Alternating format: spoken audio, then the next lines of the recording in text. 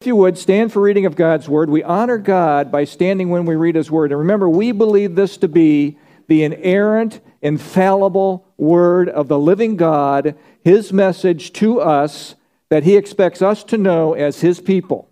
So, chapter 4, verses 1 through 11. Then Jesus was led by the Spirit into the wilderness to be tempted by the devil. And when he had fasted 40 days and 40 nights, afterward he was hungry. And when the tempter came to him, he said, "If you are the Son of God, command that these stones become bread." But he answered and said, "It is written, man shall not live by bread alone, but by every word that proceeds from the mouth of God." Then the devil took him up into the holy city, set him on the pinnacle of the temple, and said to him, "If you are the Son of God, throw yourself down. For it is written, he shall give his angels charge over you, and in their hands they shall bear you up, lest you dash your foot against a stone." Jesus said to him, "It is written again, you shall not tempt the Lord your God."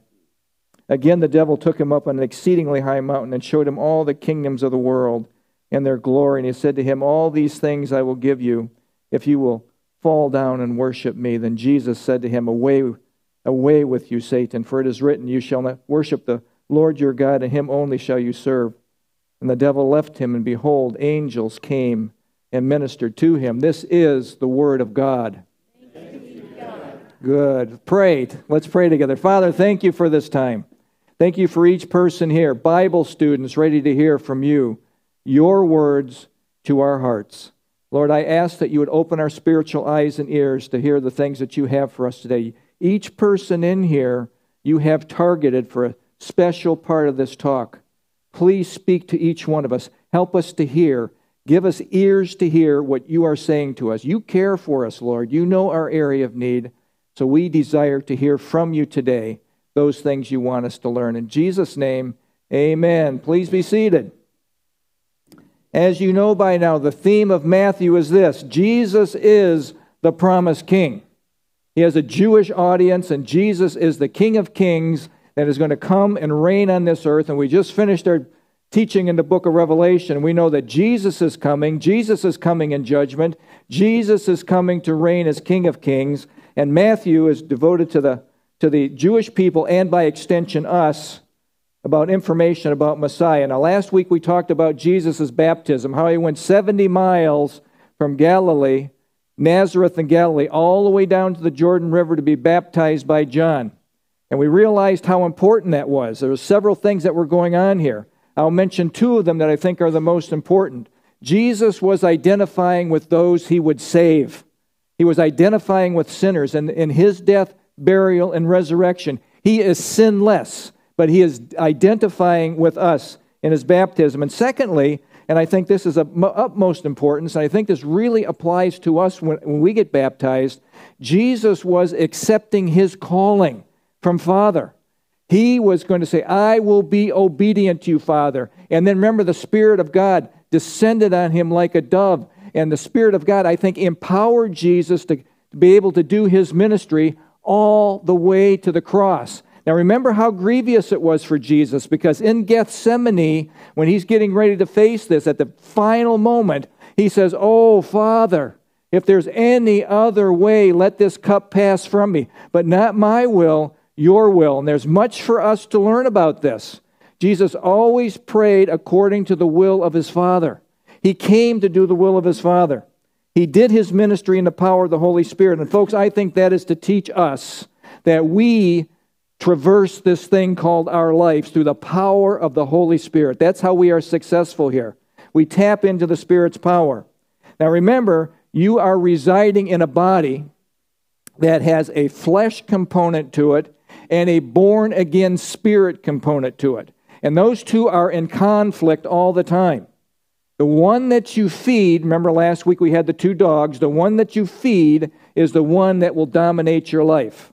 Will you feed the fleshly person, or will you feed the spiritual person? You don't even have to feed the fleshly person. The whole world is dedicated to the flesh. All of our technology has to do with the flesh. God has given us his Spirit that allows us to make faith choices instead of flesh choices. He's empowered us to do ministry. Now, Chuck Missler, in his book, Kingdom, Power, and Glory, gives us a little insight into how this whole thing works. So the first one I want to point to you is that this is actually a picture. Oh, there we go. I've actually put new batteries in. But anyway, this is a picture of our body, soul, and spirit. We are composed in a body. Our soul is our thoughts, will, and emotion. Our spirit needs to be born again.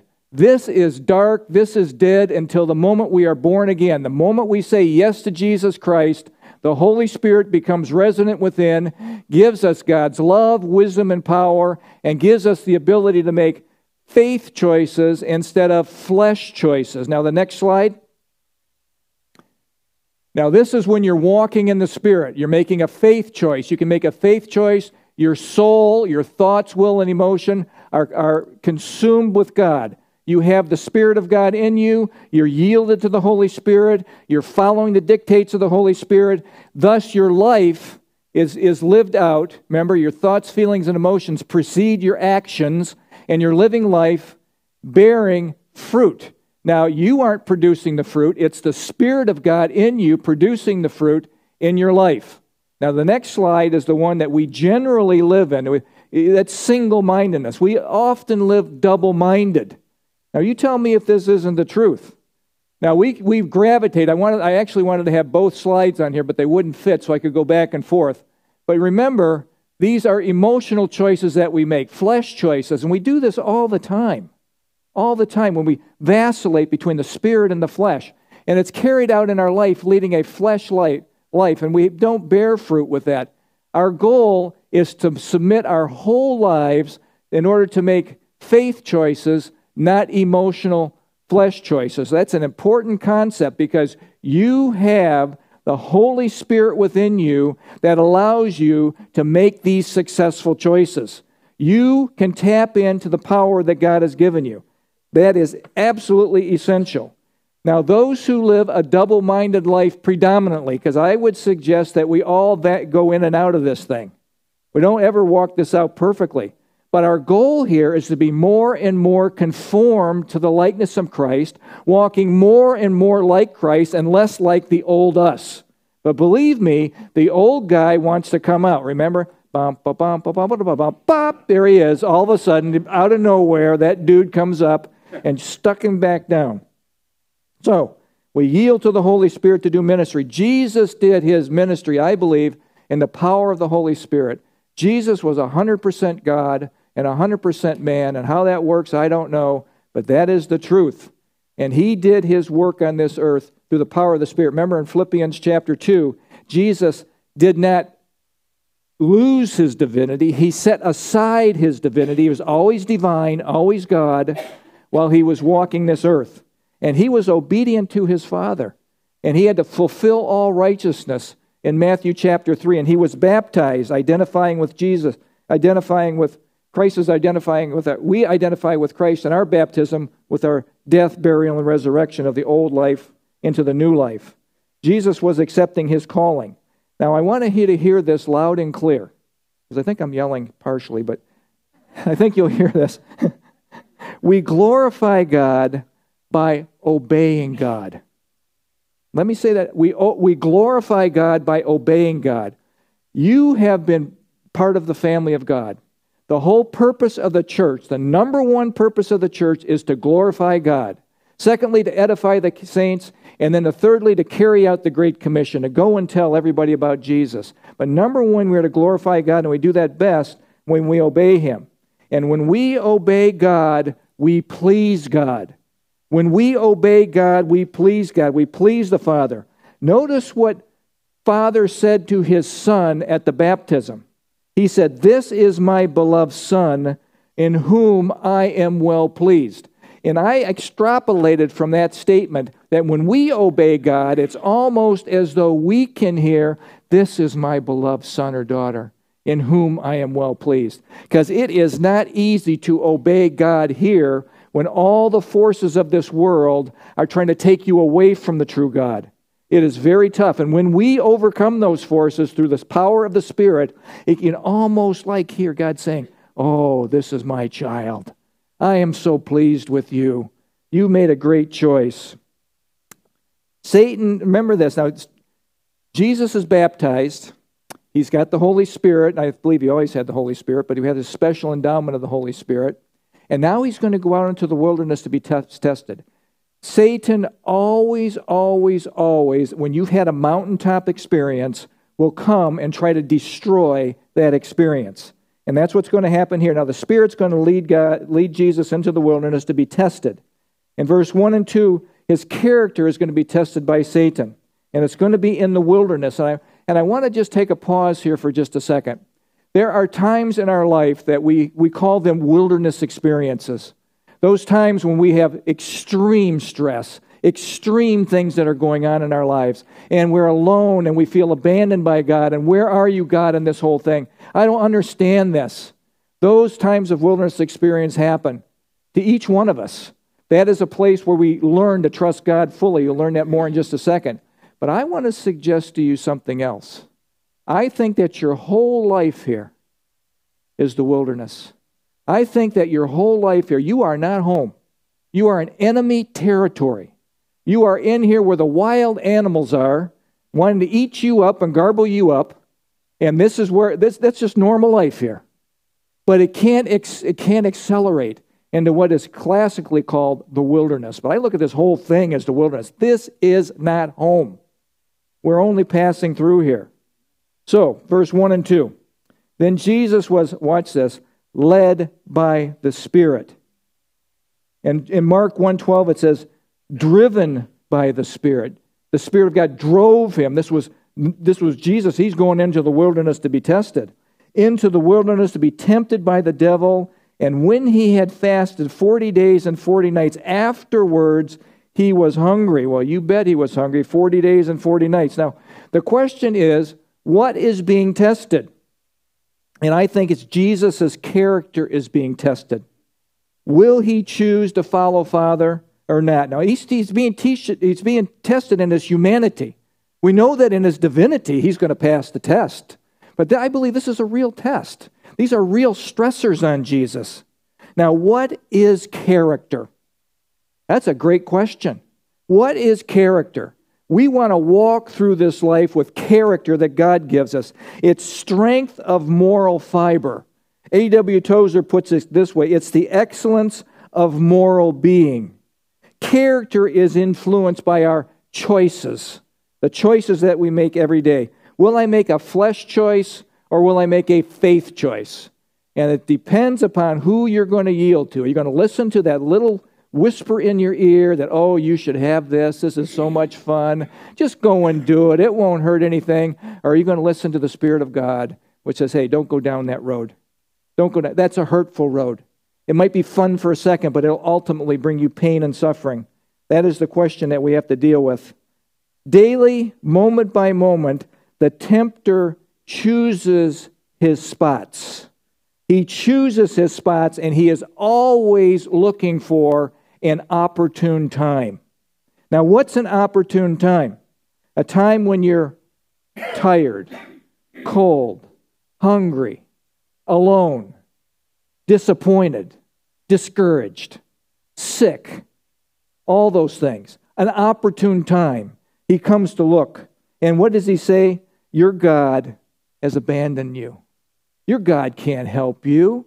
Look at this situation that you're in. And he whispers these lies, and he's a deceiver, and it happens constantly. Look at, you will have your character tested. You will. And you will pass your character test if you yield to the Spirit's power and make faith choices and not flesh choices.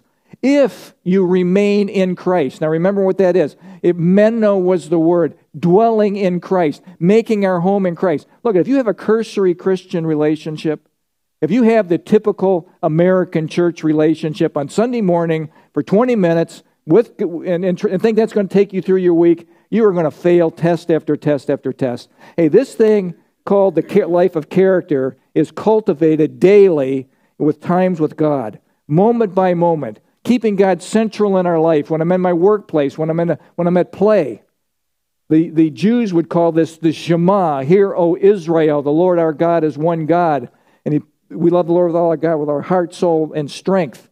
And we'll keep God always before us, always before our eyes. That is how you walk through this successfully. Remain in Christ. Stay connected to your power source. And if you do not rely on your own strength and willpower, oh, I have willpower. I won't do that again. Oh, sure. How many times have we failed that one? If you make faith choices and not emotional choices through the Spirit's power, you will navigate through this thing successfully. Jesus was baptized, filled with the Holy Spirit, a mountaintop experience, and then the test came. And listen to this test. He is abjectly alone, separated from all earthly help.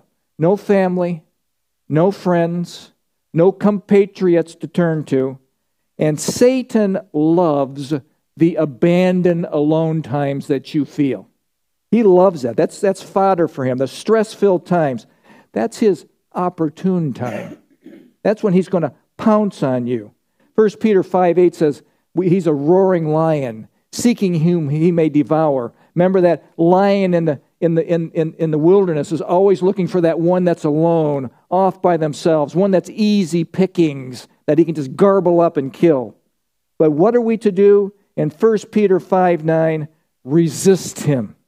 Resist him, steadfast in the faith. And I was going to put the picture of the lineman up there, holding his ground, but I had too many pictures, so I just figured I'd leave that one out. But anyway, just picture the lineman, boom, or the bull in the blizzard, not moving, steadfast in the faith. Jesus was tempted in the wilderness, driven there by the Holy Spirit. You can, through the Spirit's power, overcome the tempter. And I would urge you to be an overcomer, not a succumbler. Wasn't that clever? That is nice. An overcomer, not a succumber. Don't succumb to his temptations.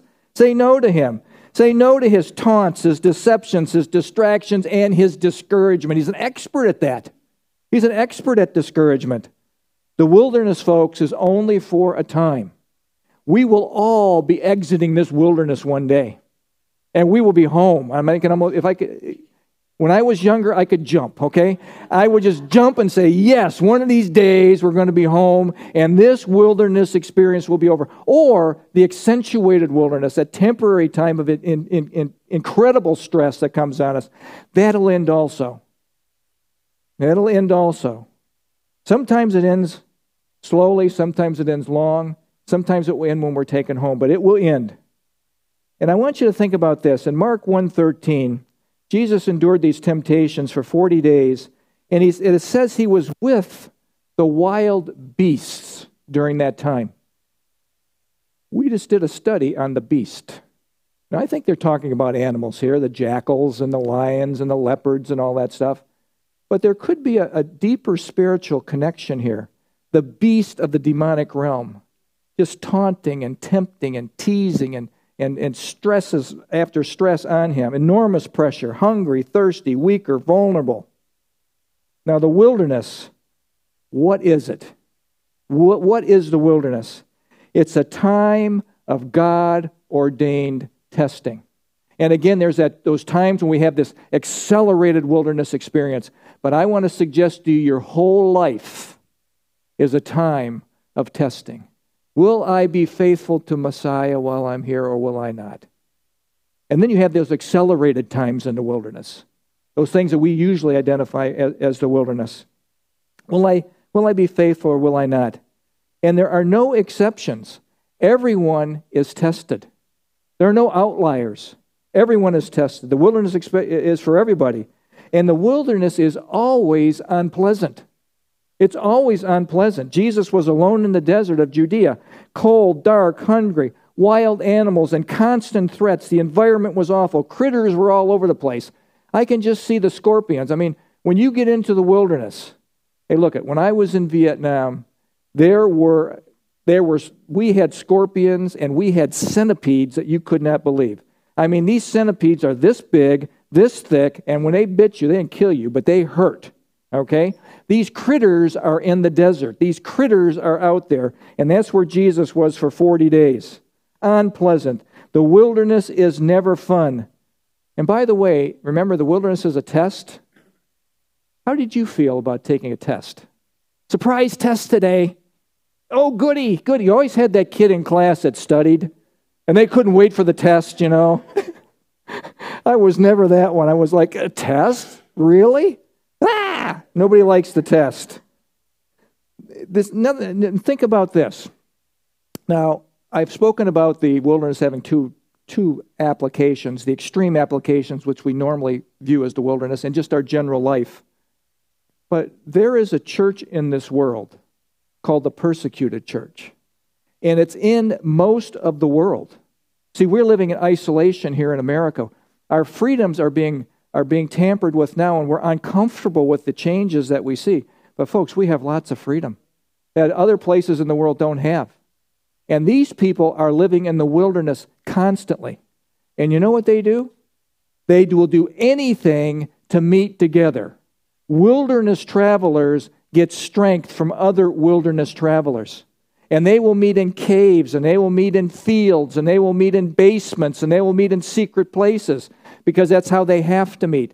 And they will do anything to get to these places in order to get encouragement and strength from one another.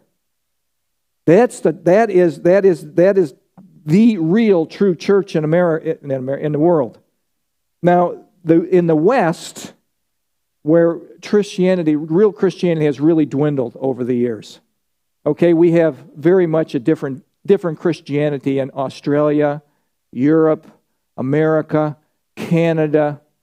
It's not so much south of the border because they suffer a lot. And when you have places that are suffering, you have more of attachment to the true God. But where there's been this prosperity and that sort of thing, where we've benefited so much from Christianity, there's been kind of an abandonment of real Christianity. And then when I say the West, it's an uncomfortable topic. I think in most places you won't hear people talk about the wilderness. It's too uncomfortable. It doesn't jive with my best life now. It doesn't match that. Remember, the wilderness is a place of discomfort, and most people don't want to talk about the discomfort. What we learn in the wilderness is exceedingly important. You know, I'm thinking about this. The traditional church would look at the wilderness and say something like, remember that thing, war, what is it good for? Wilderness, what is it good for? Absolutely nothing. That is a lie. The wilderness is valuable. We learn something in the wilderness. We learn the following. And I think this is through your whole journey of life on this planet. The wilderness is a place we learn to rely on God alone. We rely on Him. That is the main point. It's where we learn who we are going to place our trust in. It's where I discover what I'm made of. Am I cotton candy or am I steel? Which one am I? Cotton candy or steel? The wilderness will test your mettle. And those who survive the wilderness have an attitude. Remember Richard Farmer? He had that saying, I will trust in the Lord until I die. That's what you learn in the wilderness. I don't care what it looks like, sounds like, smells like. I'm going to trust in the Lord until I die. The wilderness is a place of testing. But listen to this. In the wilderness, I learn about myself, but I also learn that the God of the wilderness is also the God of the garden. He is the God of sunrises and sunsets. He is the God of beauty and flowers and everything that is great and wonderful. So the God of the testing in the wilderness, in all those animals and critters, is the God of beauty. And think about this. The wilderness is a place where the God of hope breaks through the fog of life, the chaos of life. And this scripture, I think, is so applicable. Romans 15:13, it'll come up on the screen.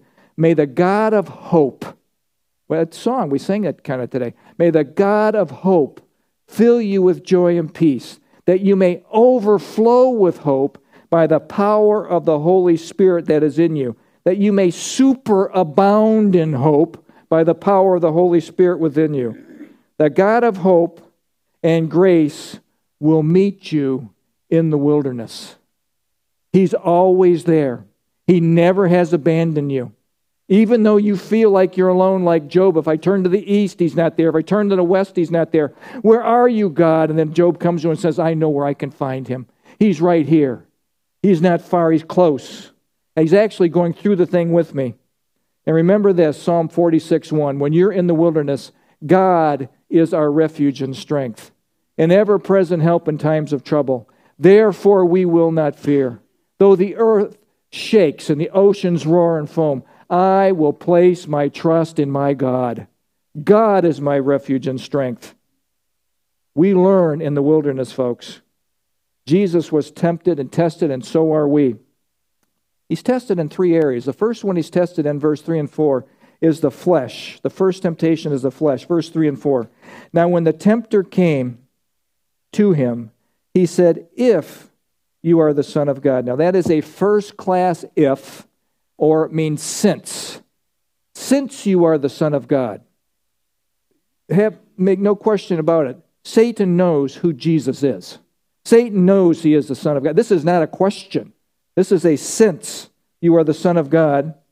Command these stones to become bread. But he answered and said to him, it is written, man shall not live by bread alone, but by every word that proceeds from the mouth of God. The devil is a tempter, and he comes at an opportune time. Oftentimes he comes with when we have a defined need. Here was hunger. But again, when you're sick, injured, relationships are crumbling, financial, emotional strife, spiritual strife, he picks those opportune times to come and test you. He is called the devil, the diabolos, the diabolical one. That is who Satan is, the diabolical one, the one who accuses, the one who divides. Now remember, God tests. It says in Scripture, God tests, but when he tests, it's tested. His testing is for the purpose of causing us to deal with the sin and come out of it approved, dokimos, genuine. Oh, but when Satan tests, it's always for our fall. It's always for our demise, that we come out of it, the person comes out of it, adokimos, not genuine. That's what you want to remember. When God does it, it's to strengthen you. When Satan does it, he wants to destroy you. Satan is a tempter, he is a slanderer, he is an accuser, and he is a divider magnificent. He is a liar and a murderer in John 8:44. And I want you to hear this. The whole world is under his spell. Every human being born into this world are born into his kingdom and must be forcefully extracted from that kingdom by the Lord Jesus when they believe and receive the gift of salvation. He's the only one that can save people. There's no Buddha, Hindu, Islam, nothing. This is the true Jesus. He's the only one that can save us. He has delivered us from the power of darkness and conveyed us into the kingdom of the Son of his love, whom we have redemption through his blood, the forgiveness of sin, Colossians 1:16. And if you remember, I've said this scripture many times, that he's delivered us from the power of darkness. That delivered us rumai. And that means he's forcefully extracted us from the clutches of Satan and put us from the kingdom of darkness into the kingdom of light. That happens at salvation. That happens at salvation. That's something that has to occur for someone to be saved. Satan's first foray into tempting Jesus is this. If you're the Son of God, do this. Do this. The test is straightforward. He's tempting Jesus to act independently of God. Now, isn't that something? That's always the temptation, right from Adam and Eve. Act independent of God. Jesus knew his mission and purpose. Total submission to the will of God. John 6:38. For I have come down from heaven not to do my will, but to do the will of him who sent me. Folks, that is our mission. To do the will of our Father. To do the will of our Savior. To do the will of the one that sent us and put us here. Satan says this, command these stones to become bread. He's attacking him in a defined need. He's tempting Jesus to use his divine prerogative, his free will to act independent of God. And listen to this. All temptations, every temptation that comes and knocks on your door, on your brain, will come from one of three areas: the world, the flesh, or the devil. And Jesus is tempted in all three of these. How did Jesus deal with the temptations of the flesh? It's the way we deal with all of them. It is written. He went to the Word of God, Deuteronomy 8:3, you shall not live by bread alone. Jesus is our example. We must know and memorize the Word of God. That is not easy. It's a discipline, but it is essential. In dealing with the devil, you must know and use the Word of God. The Word of God is what? It's your sword. It's your sword, the sword of the Spirit, Ephesians 6:17. Remember, Paul is using the illustration that he learned from Roman soldiers. They had a sharp sword, two-edged, and had a point. Slice and dice both ways. Stab, but it also could be a defensive weapon. So it's used both ways, offensively and defensively. The Word of God. And it's used in life and death battles. And I want to suggest to you, when you take out your sword of the Spirit, it is a formidable weapon that is unstoppable against this enemy. Unstoppable against Satan's schemes. Remember, he comes with us with his schemes in Ephesians 6:11. His methodia, his tactics are so well proven with humanity, and we know what his tactics are. Jesus passed the flesh temptation test, but Satan is hard-headed, and he keeps coming, and he keeps coming. And he's going to come a second time with a world test. Verse 5 through 7. Then the devil took him up into the holy city, set him on the pinnacle of the temple, the highest point in the temple grounds, and said to him, if you are the Son of Man, again it's a sense, throw yourself down, for it is written, he shall give his angels charge over you. He's quoting Psalm 91. And in their hands they shall bear you up, lest you dash your foot against a stone. And again Jesus said to him, it is written again, you shall not tempt the Lord your God. Now this is a world pride test. This is a world pride test. He takes him to the highest point of the temple so everyone can see him. This is a performance for everybody. You're going to perform for them, Jesus. It's going to be a gigantic performance. Everybody's going to clap their hands, when the angels swoop in and pick you up. Christ was tempted to attract attention by doing something spectacular. Folks, this is pride. Pride. Pride. Just in neon lights. Pride. To presume upon God, to rescue him from something God did not tell him to do. Presumption. We've all been there. Catch Jesus in midair. He's going to take him. I have a picture of the Temple Mount. It's a little bit... You have these little things in it, but that's okay. He takes him. This is the Royal Stoa. This is the highest point. And you can't see this very well in this picture, but these are little bitty people down here. And what Satan wants Jesus to do is take a flying leap over here, a Peter Pan, and fly right down here and have the angels catch him and perform for all these people. And all the people will give him accolades and praises and that sort of thing. No, that was not for Jesus. Jesus responds, it is written. He pulls out his sword and he says, you shall not tempt the Lord your God. A little word on presumption. Oftentimes in this world, we presume upon God to bail us out of choices that we have made. That happens a lot, doesn't it? We've all walked down that presumption road. And I want you to realize when we confess our sins, God will forgive us our sins and cleanse us from all unrighteousness. That's what 1 John 1:9 says.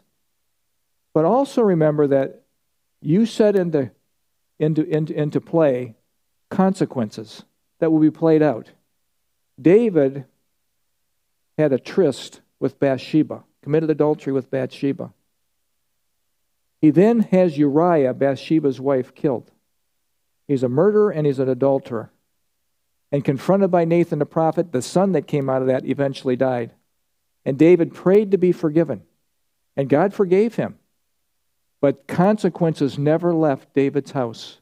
From that time on, his home was in turmoil. Presumption. Presuming upon God. We've all gone down the presumption road. the my way road. And I have a picture of a road, my way or the highway. That's how oftentimes people say. But this road leads nowhere.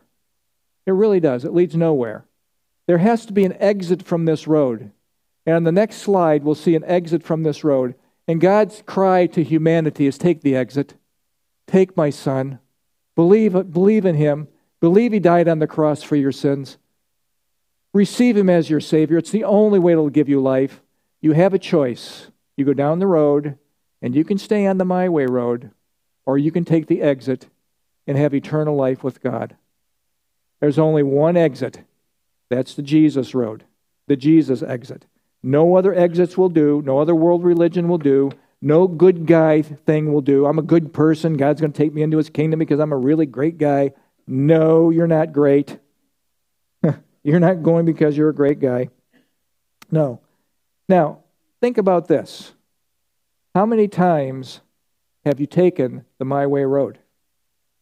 My goodness, I can't count them. I mean, it's a plethora. I've taken the my way road. I don't like the my way road because every time I take the my way road, I get a licking. I get on the licking road, okay? And life is not so hot for me, not so great. Might be great for a moment, but it's not great. So I am so thankful for God's grace and his mercy. And a recovery verse for us is this. Psalm 103, 8 through 10. You've heard this before. The Lord is compassionate and gracious. Aren't you glad? Slow to anger and abounding in love. He will not always accuse, nor will he treat us according to our sins or repay us according to our iniquities. He is gentle, he is gracious, and he is merciful. And all I can say is, thank you, God, because I have taken the wrong road many times, and so have you. Because you're a person, you're a human, you're here. I'm so thankful for the grace of God. Satan is not finished. He keeps coming with his most vicious of all temptations. The third temptation is the devil, verse 8 through 11. And again, the devil took him up on an exceedingly high mountain. Again, it's always high, get a great scope of all the kingdoms that Satan is in charge of temporarily here. And showed him all the kingdoms of the world and their glory. And he said to him, all these things I will give you if you will fall down and worship me. Now, Jesus has had it now with Satan. You get to the point where you get right up to here. Now watch what he does. Then Jesus said to him, away with you, Satan. That's a command. That's a command. Satan's going to know who's in charge here. For it is written, you shall worship the Lord your God, and him only you shall serve. And the devil left him. He had to. He was commanded to. And behold, angels then came and ministered to him. Now, think about this. The devil is sly. He is presenting Jesus with something that he always presents us with, and that is a compromise. A compromise. Compromise your character, Jesus. Compromise your mission. Take an easier way. Avoid the cross. Take it easy. No suffering here, no sacrifice. Take my way. And that's what Satan always wants you to do. Take his way, the easy way, the compromise way. You can have all the kingdoms of the world, Jesus, if you just worship me, Satan. Compromise. Now remember, Jesus didn't say, this isn't for yours to give. Isn't yours to give. The scripture says that Satan is the god of this age in 2 Corinthians 4:4. Jesus 3 times called him the ruler of this world in the book of John. He's called the prince and power of the air in Ephesians 2:2. He usurped rulership of this planet temporarily in the Garden of Eden with the fall of man. Mankind was to rule. Adam and Eve was to rule. We were to be all the rulers here. But our theocratic rulers failed their test. And think about this. Satan rules all the kingdoms of the world. All world governments, I think unknowingly, are under his control. And again, like I've said earlier, all humans are born into his kingdom, are under his authority until they're extracted by the Lord Jesus Christ at salvation. All world religions are under his control except Christianity. We're under the authority of Jesus Christ. We have a different king. We have a different ruler. But all other folks, the billions of people on earth that are trapped in these false religions, are in his kingdom, under his authority. And the world is heading to a global change, to a global ruler who Satan's man called the Antichrist, the beast. He is coming. He is coming. We know that. We studied it. And Satan could offer these things to Jesus and suggest he compromise to avoid the cross, to avoid all the pain and suffering. Compromise is the devil's tool. He will come to you, compromise your integrity, compromise your character, compromise your honor. Take the easy way. These words have a way of Satan has a way of messing with our minds. Have you ever heard this? And you have. Be true to your heart. I had to be true to my true self. That's why I'm coming out. I had to be true to my true self. Oh, no. True to my heart. You know what God says in Jeremiah 17:9? You know what he says. The heart is deceitfully wicked above understanding, above cure. Who can understand it? You can't trust your heart. He wants you to compromise and make a flesh choice, to go around the will of God, to seek your own way. The world screams compromise. The world is your enemy. The flesh screams compromise. Your flesh that you're housed in, that wants its own way, is your enemy. The devil screams compromise, and you know he is your enemy. Everyone's doing it is what people say. Well, everyone's doing this.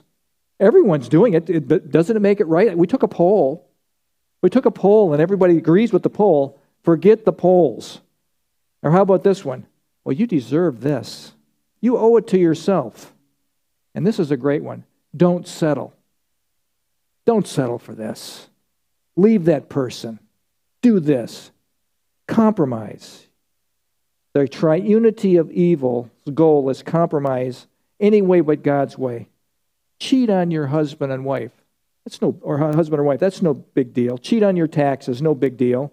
How about cheating your company? Well, they're a great big company. They don't need all these parts. Cheat. That's always the temptation. Cheat on your schoolwork. Cheat on everything in life. You know, it happens in medical schools. How would you like your doctor have cheated his way through medical school? Happens in military academies. Happens in colleges, workplaces. Compromise your integrity. Compromise your character. It's always there. It's always in our face. Take the easy way. And Satan always promises you the world.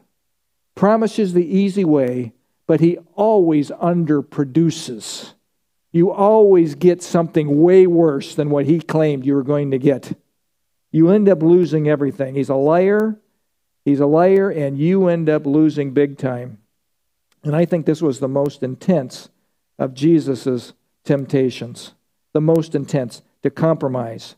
And Jesus handled it wonderfully, just like we should handle it. Jesus sets Satan straight. Away with you, Satan. Get ye behind me, Satan. Get away from me, Satan. You have the authority to say that. Get away from, say it right out loud. Away from me, Satan. I serve the Lord Jesus Christ. That's what you can say when he comes knocking on your door. It is written, you shall worship the Lord your God and serve him only. The Scripture tells us how to handle Satan's temptations. Now, if you've kind of gone off, this is time to come back. So everybody back in. Tells us how to handle it. Number one, you can make a faith choice instead of a flesh choice through the power of the Holy Spirit. Galatians 5:16, walk in the Spirit and you will not fulfill the lust of the flesh. Secondly, you can say no.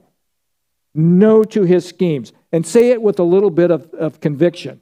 Not, no, I don't think so. No. That's what about 90% of our young people need to hear. No. That's wrong. No, don't do that. No. No to his schemes. Ephesians 6:1. We're aware of his methods. We're aware of his schemes. And we are instructed to Flee the flesh. Flee the evil desires of youth. 2 Timothy 2:22. And then we are instructed by James to resist. Lineman again. Bull in the blizzard again. James 4:7. Submit yourself to God. That's always the first thing. Resist the devil and he will flee. Come near to God and he will come near to you. You can only resist the devil if the Spirit of God is resident within you.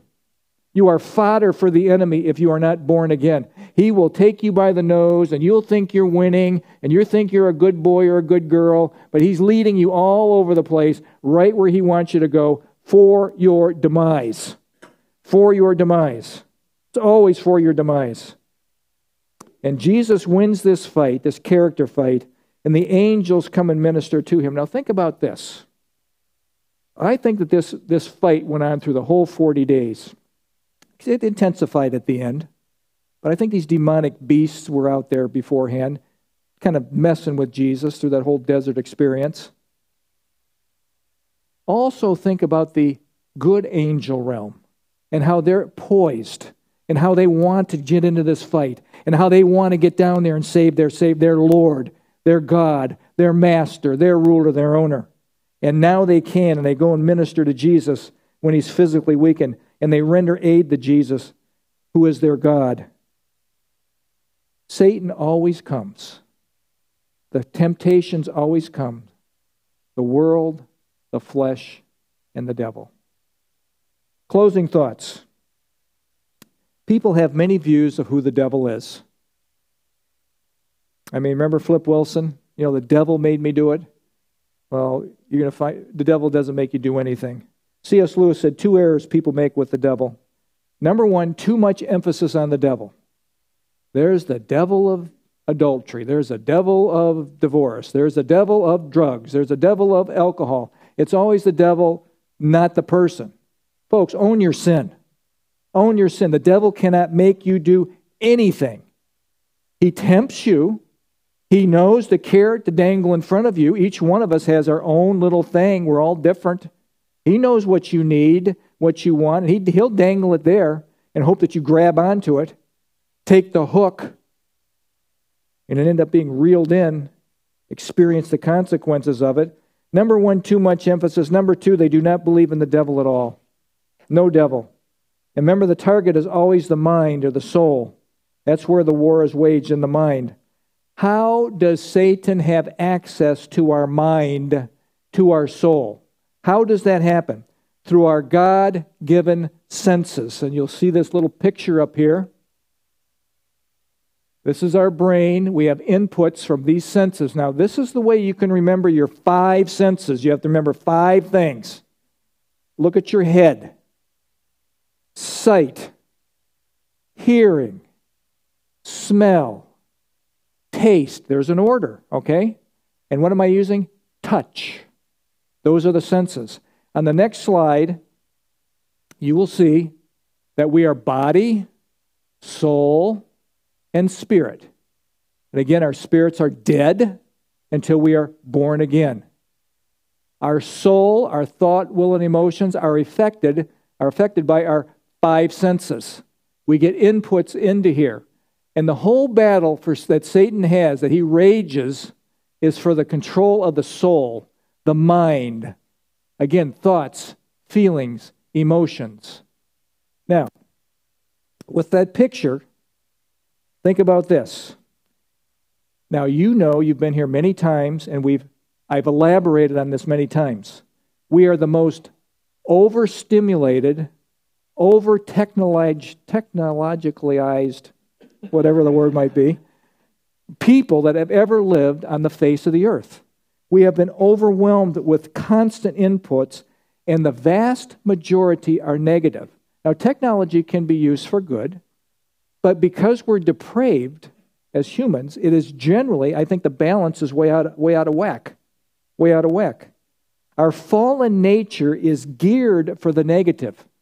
Do you ever wonder why there's so much negative campaigning when you have elections?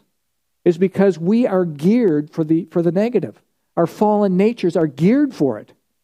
It takes 5 or 6 positive inputs to neutralize one negative statement.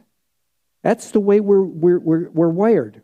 Our brains are simply not wired for this constant negative, ungodly inputs that we get. We are not wired for it. We are just not wired for it. This is us. Isn't this the picture of most people? Overwhelmed by all the technology, all the YouTubes, all the Facebooks, all the Vimeos, all the stuff, and it's constant. There's never been a generation that has experienced this. Never. And I would suggest to you this: Satan's ploy is use this technology to occupy your mind, to keep your mind stimulated, constantly active, leaving no time to meditate on the things of God. There's technology that is coming that is off the rails. Coming to our country is the giant. Coming to our country is the giant. There's this picture of the giant coming. Now, this giant can be transformed into any form. You can put a person here or anything. This, in my mind, is a prelude to Antichrist setting up an image of himself in the temple that will breathe and that will talk and that will deceive the world and insist that the world bow down and worship him. We have this kind of technology today. Now, I don't know if that's going to be some sort of miracle that Satan pulls off there, but you can see the potential today that you could not see in the past. We are living in that epoch of time known as the end times. The end times. There's a giant coming. And folks, in the midst of all of this chaos that we live in, it's Jesus to the rescue. Jesus came to destroy the works of the devil, 1 John 3:8, to set you free from the world, flesh, and the devil. And remember, if the Son makes you free, you will be free indeed. Now, what we need to navigate through these troubled waters, I believe we need God's wisdom. God's wisdom. God's chachma. I love the word chachma. Just get rid of the spit. Wisdom. It's the ability to judge correctly, skillfully, wise in mind and word or action. Proverbs 2:6 says this: the Lord gives wisdom. From his mouth come knowledge and understanding. He stores up sound wisdom for the upright. He is a shield to those who walk uprightly. God gives wisdom. He who finds me finds life and favor from the Lord. Speaking of wisdom.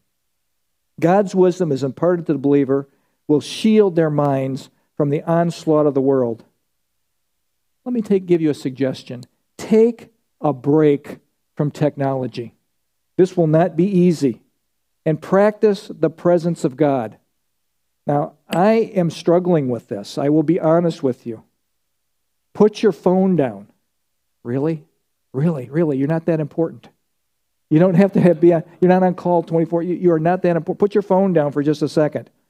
Do a little fast from YouTube and Facebook and Twitter and 24/7 negative news. It's all negative. I don't care what network you listen to. It's all negative. It's putting negative stuff into your mind. Allow your mind to rest and practice the presence of God. Let's let Chuck Swindoll help us relax our minds. Now, you have in your person a handout. It's page 3 of your notes. And on page 3, you can take this and put it on your refrigerator. Make copies for your other rooms that you might be in. And he gives us this suggestion, how to deal with satanic overload, the technology overload. And number 1 is stop. Take a hard stop. And he says this: we are commanded to stop, literally rest, relax, let go, and make time for God. Take a hard stop. Secondly is solitude. And he says this: solitude is an oasis of the soul where we see ourselves and others, especially our God, in new ways. We can only do that when we get alone with God and allow Him to speak with us. And then surrender. Surrender everything to God. Complete, unqualified reliance on the living God. And finally, trust in the sovereignty of God. God is in control of this thing on earth. Don't get into a panic attack because of what you see unraveling. We have studied the book of Revelation. We have studied the book of Daniel. We know what's coming. And we, of all people, are to rise above what is happening in our world and be an encouragement to other people around us and say, the King is coming. The King is coming, and He's coming soon. I mean, the signs are like right before our eyes. It couldn't be any more clear. How do we deal with satanic overload? Stop, solitude, and surrender and sovereignty. In this you will find your peace in a world of chaos. This is how we deal with Satan. This is how we maintain our character and our integrity, our sanity in an insane world. We must stop, solitude, surrender, and rely on the sovereignty of God. And then practice the presence of God. And there'll be a picture that comes up here. I just like this. The presence of God. Take time and practice the presence of God. Father, you're with me. I know you're with me. Speak to me. I want to hear from you, God. I bow before you. Practice the presence of God. Psalm 119:15 says this, I will meditate on your precepts. I will contemplate your ways. I will delight myself in your statutes. I will not forget your word. I will meditate, ponder, think deeply, contemplate intensely. Folks, it is written. Use your sword. This is how we deal with Satan. Let's pray. Father, we thank you for this time that you've given us to study your word. And Lord, just please, I know that you speak to each one of us differently. If someone today does not know you as their Savior, they've been pretend Christians, they've been kind of faking their way through this, not quite sure of what it means to be saved, I pray that today is the day that they say yes to the Lord Jesus Christ and believe in their heart that Jesus died for their sins, was buried, rose again the third day, and say, yes, Jesus, I believe you did that for me, that you died in my place, and I receive you as my Savior. You can be saved today by simply doing that. Believe on the Lord Jesus Christ. Father, we thank you for this time together. Now as we get ready to celebrate communion, help us to be mindful of what you have done for us. In Jesus' name, amen.